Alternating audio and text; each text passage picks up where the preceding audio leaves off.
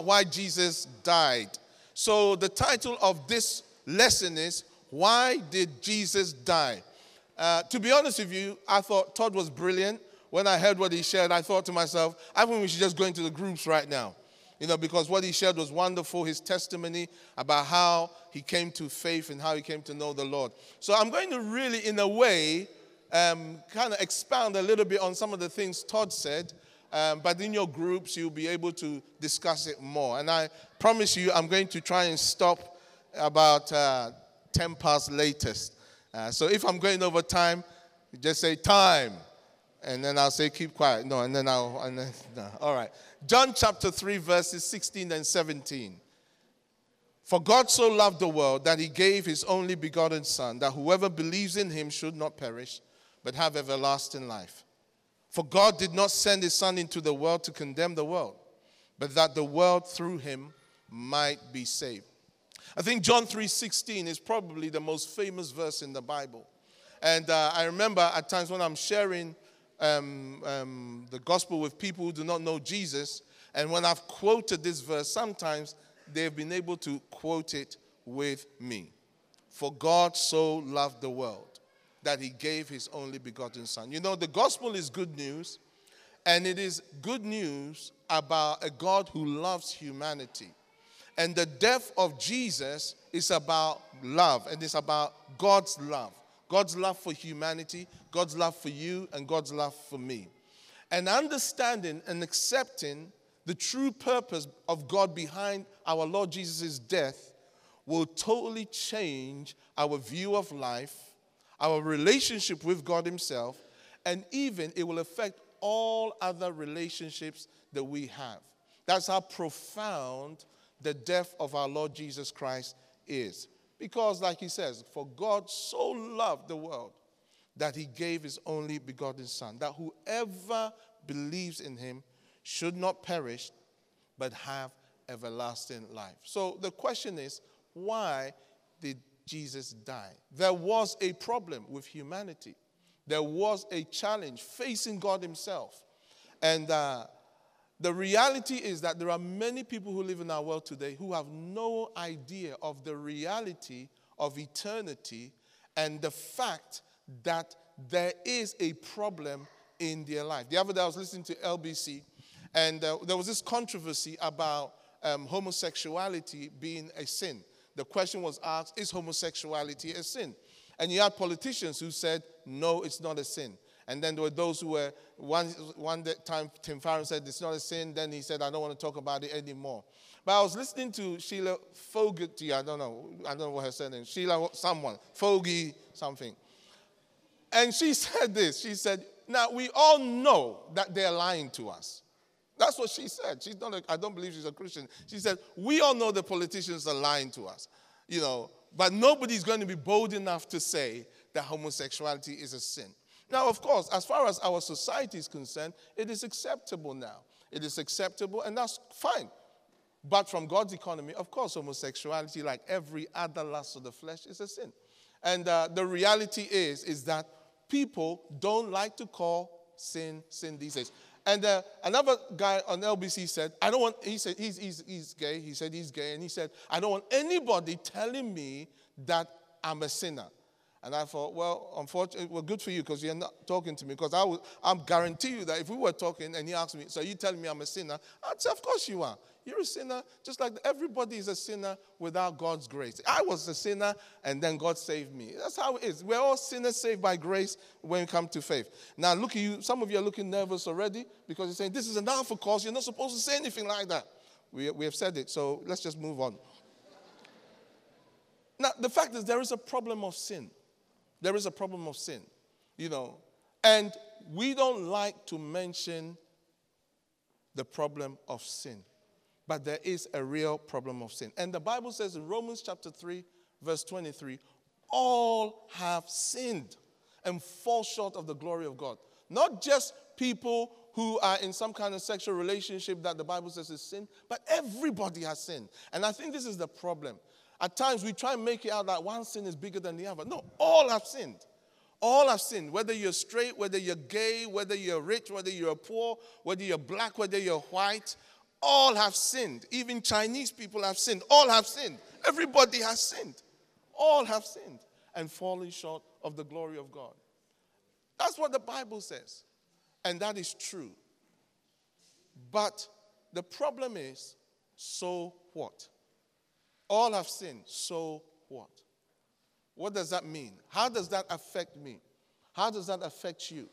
The fact is, sin creates a barrier between us and God.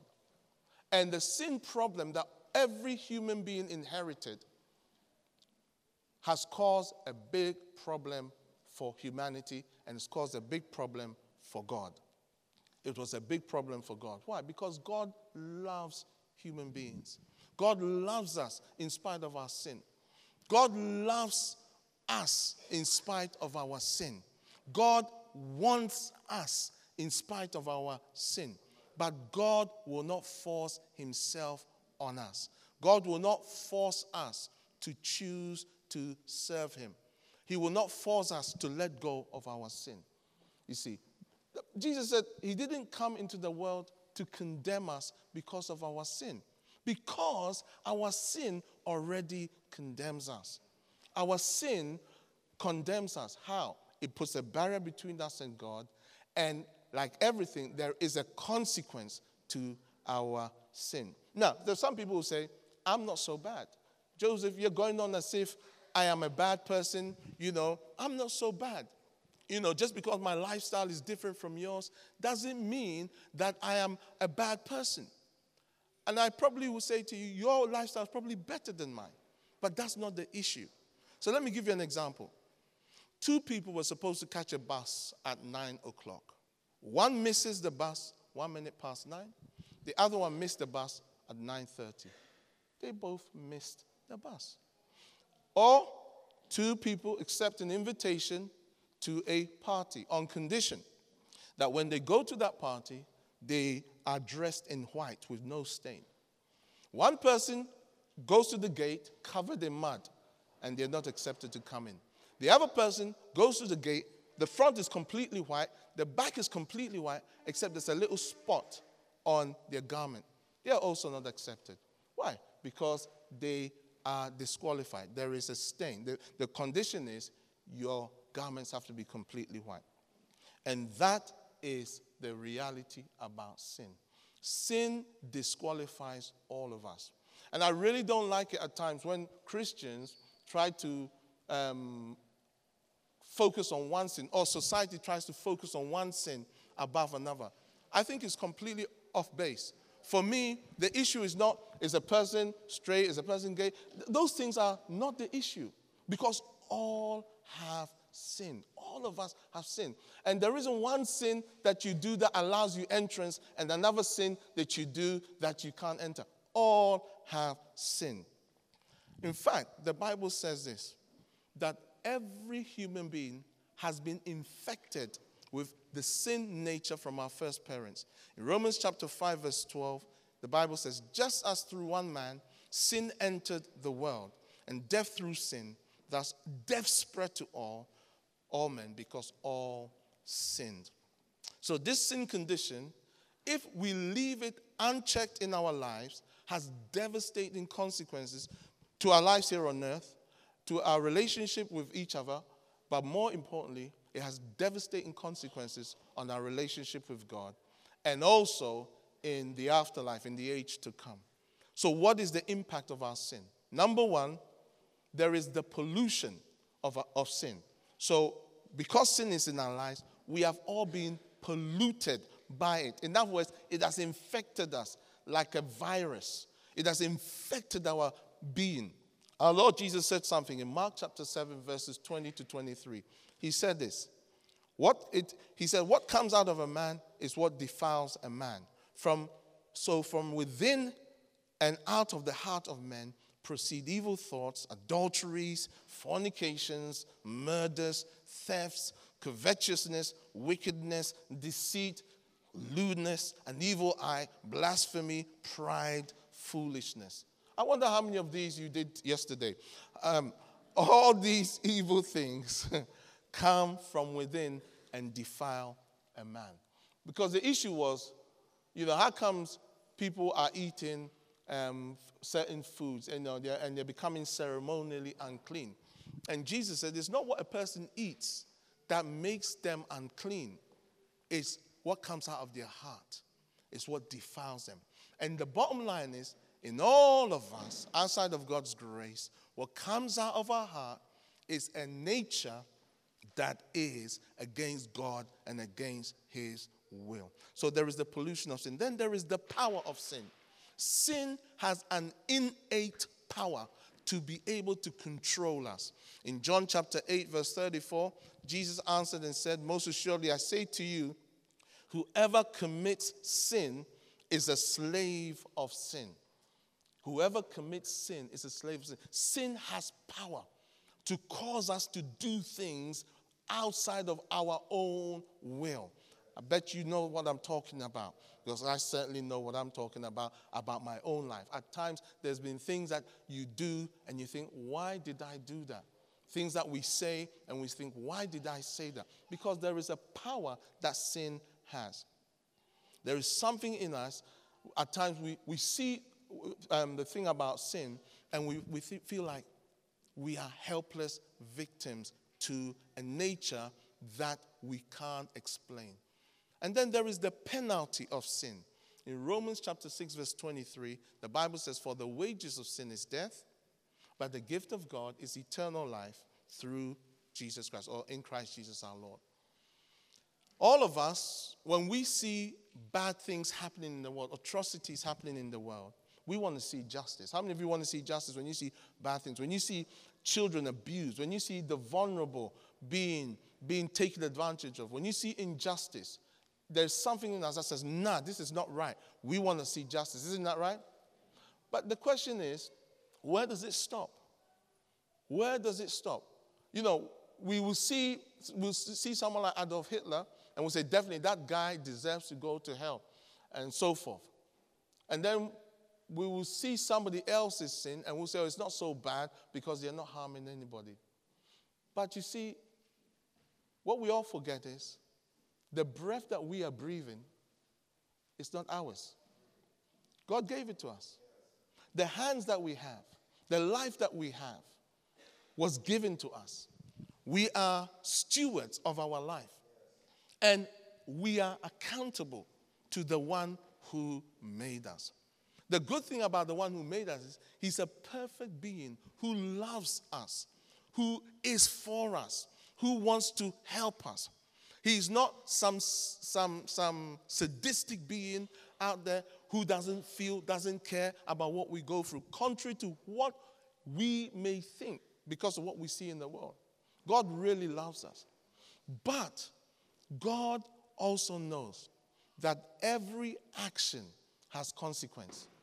And in Ecclesiastes chapter 12, verses 13 and 14, the Bible says, let us hear the conclusion of the whole matter.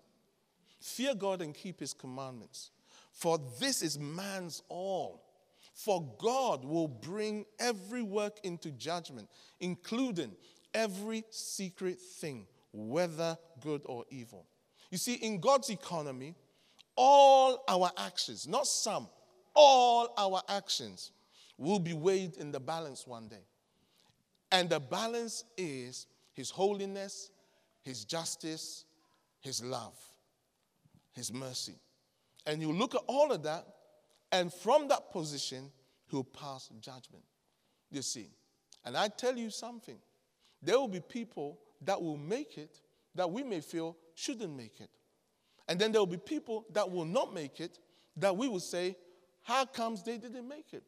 Because we are looking things from a human perspective. But God takes everything into consideration. God takes everything into consideration. And that's what I want to say to you. We must never, and I want to emphasize this point, we must never think that one lifestyle or one practice of sin is worse than another. Or one practice that society says is bad and another that society says is okay. Is okay. What we must always look at is what does God, the Creator, have to say about anything. So there is the penalty of sin.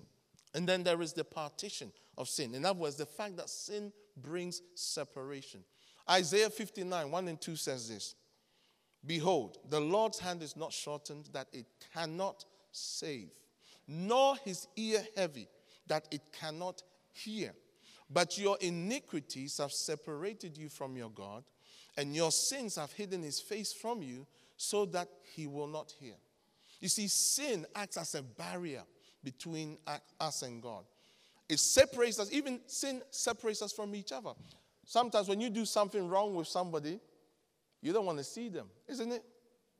Yeah, or you don't care. I don't care. I'm going to see them anyway. At times when we do something wrong, we've done wrong, we are embarrassed to meet certain people.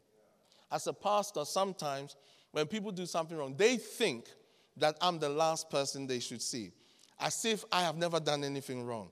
But trust me, we're all in the same boat in one sense. So this represents the bad news about sin. The bad news is that it pollutes us. It has power over us. There is a penalty for sin. And that it separates us between God. That's the bad news. So what's the solution? Well, Todd touched on it. The good news is the scripture we read, that God so loved us that he did not want us left with the consequences of sin and the consequences of our own sin. And so he provided the solution to our sin problem. Now, in no way trying to undermine the complexities of some of the things that we're touching on, but just for the sake of simplicity, we'll highlight two issues about the solution that God has provided. The first one is what is referred to as the self-substitution of God. What does that mean? It's a big word. I read it, self-substitution, and I thought, yeah, that sounds intelligent. But what does that mean? Well, 1 Peter 2:24 says something like this. Who himself bore our sins in his own body on the tree, that we, having died to sins, might live for righteousness, by whose stripes we were healed. God made a solution like this. He was to come down on this earth in the person of his Son, our Lord Jesus, and take upon himself the consequences of our sin through the death on a cross. So what Jesus did was, he was willing to take the penalty for sin, the sin of humanity. The sin of humanity, but more importantly, your sin. Now, I'll be honest with you, when I was a younger believer, and I'd hear people say, if you were the only person in the world, Jesus would have still come for you. I honestly thought, nah, whatever. I don't believe that. Why would he do that? For one person? Nah. For the whole world, yeah, but not for one person. But the more I've gotten to know him, the more I realize it really is true. And it's most true as I've become a parent. As a parent, I know for sure I would do anything for my children to help them. I would be willing to die for my children. Even my naughtiest children. I'll be willing. It's not even an issue. As much as at times they may upset me, I may get angry with them. Yes, I may get angry with them. And yes, I may discipline them in love. Yes, discipline them in love. In the socially acceptable discipline, whatever. But still, I would do anything for my children. I would die for them. I would gladly die for my children in shame, in humiliation. Why? Because I love them. How much more God? How much more God? So I am convinced if you were the only person, he would be willing to go through it all for you. But there's not only the fact that he took our place, he suffered on the cross. There's the agony of the cross. Isaiah 53:6 says this, all we like sheep have gone astray. We have turned everyone to his own way, and the Lord has laid on him the iniquity of us all. Everybody has gone astray. Again, this is why I don't like this argument about adultery, about homosexuality, about this sin and that sin. I don't like it because it's taking the emphasis of the wrong thing. All have gone astray. All of us have gone astray. Say to your neighbor, includes you. Somebody said, nah, not me. I'm not cool. But on the cross, our Lord took on the fullness of what our sins deserve. He carried our guilt, whether it was spiritual, whether it was emotional, whether it was mental, in ways that we cannot comprehend. God laid on Jesus whatever barrier there was between us and him, which was our iniquities. Now, that word iniquity is a very powerful word. There's all kinds of meanings behind it. But one of the things is it includes our most severe wickedness that we ourselves are ashamed of. The thing that we are desperately afraid that anybody would know about us.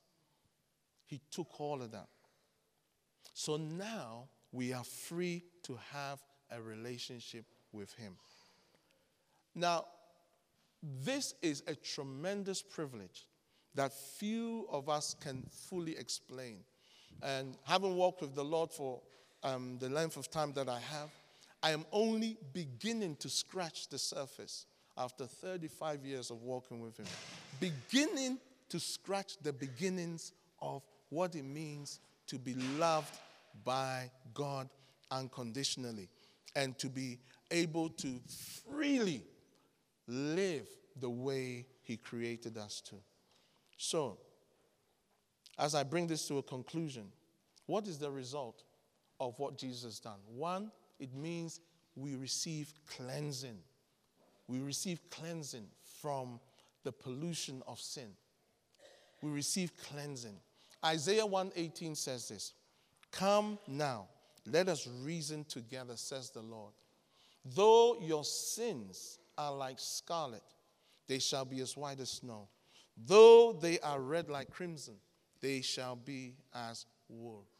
Beloved, God cleanses us because of the cross, cleanses us from the pollution of sin.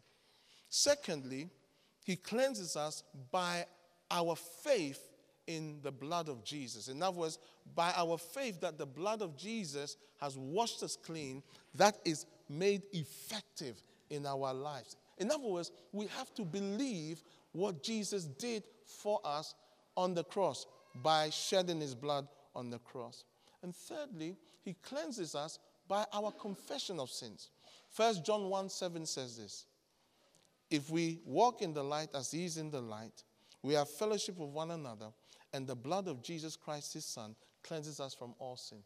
In verse 9, it says this, "If we confess our sins, he is faithful and just to forgive us our sins and to cleanse us from all unrighteousness." But what does that word confession mean? Because this is crucial. Confession in this context means you say the same thing as the other person. In other words, if God says something is sin, we don't say it's a mistake. We say it's sin. If God says something is sin, we don't say times have changed. We say it's sin. Otherwise, if we can't confess the thing as sin, we cannot be forgiven from its penalty. All God wants us to be able to do is to acknowledge that something is wrong because he says it's wrong. Not because the church says it's wrong, not because the pastor says it's wrong, not because society says it's wrong, but because he says it's wrong. And what happens when we experience or receive what Jesus did on the cross? The second thing is we experience freedom. Freedom from the power of sin. And I'm concluding. We experience freedom from the power of sin. In other words, sin no longer controls how we live. Now, it does not mean you will not be vulnerable to sin. But before Jesus, what happened is this. When we sinned, we weren't even aware of it because we were under the control of sin. But when we come to Christ, what happens is we're free from the power of sin. So whenever we do the wrong thing, we become aware of it. Let me tell you something, beloved. When you are aware of something that is wrong in your life, it shows you are being set free from the power of sin. The Bible tells us that we have not yet resisted to the shedding of blood when it comes to our struggle with sin as believers.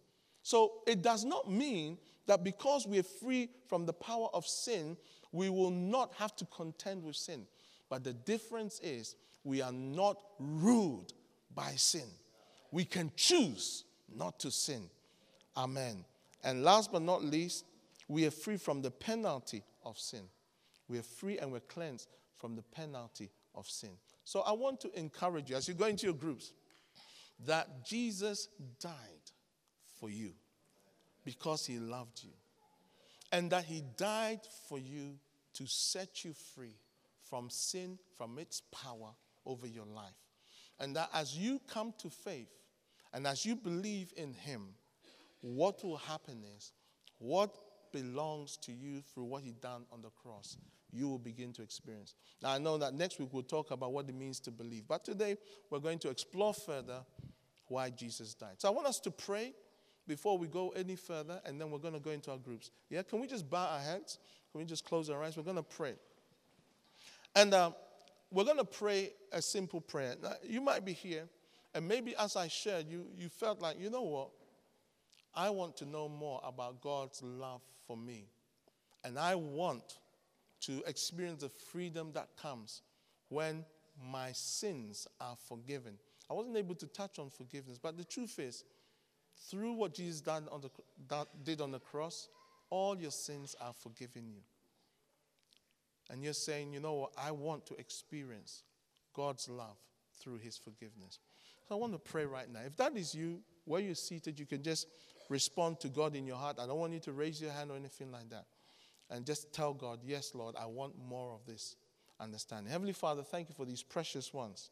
Lord, as we go into our groups, I ask that your Holy Spirit will continue to speak into our hearts, and that you will reveal your love to us as individuals. Will you bless these precious ones that are saying to you they want to experience more of what it means to be free from the power of sin. In Jesus' name, amen. Well, God bless you. Why don't you go into your groups? Feel free to do that. And we'll come back together. Lindsay will remind us that we need to come back together at 1:45. All right? God bless you. Thank you.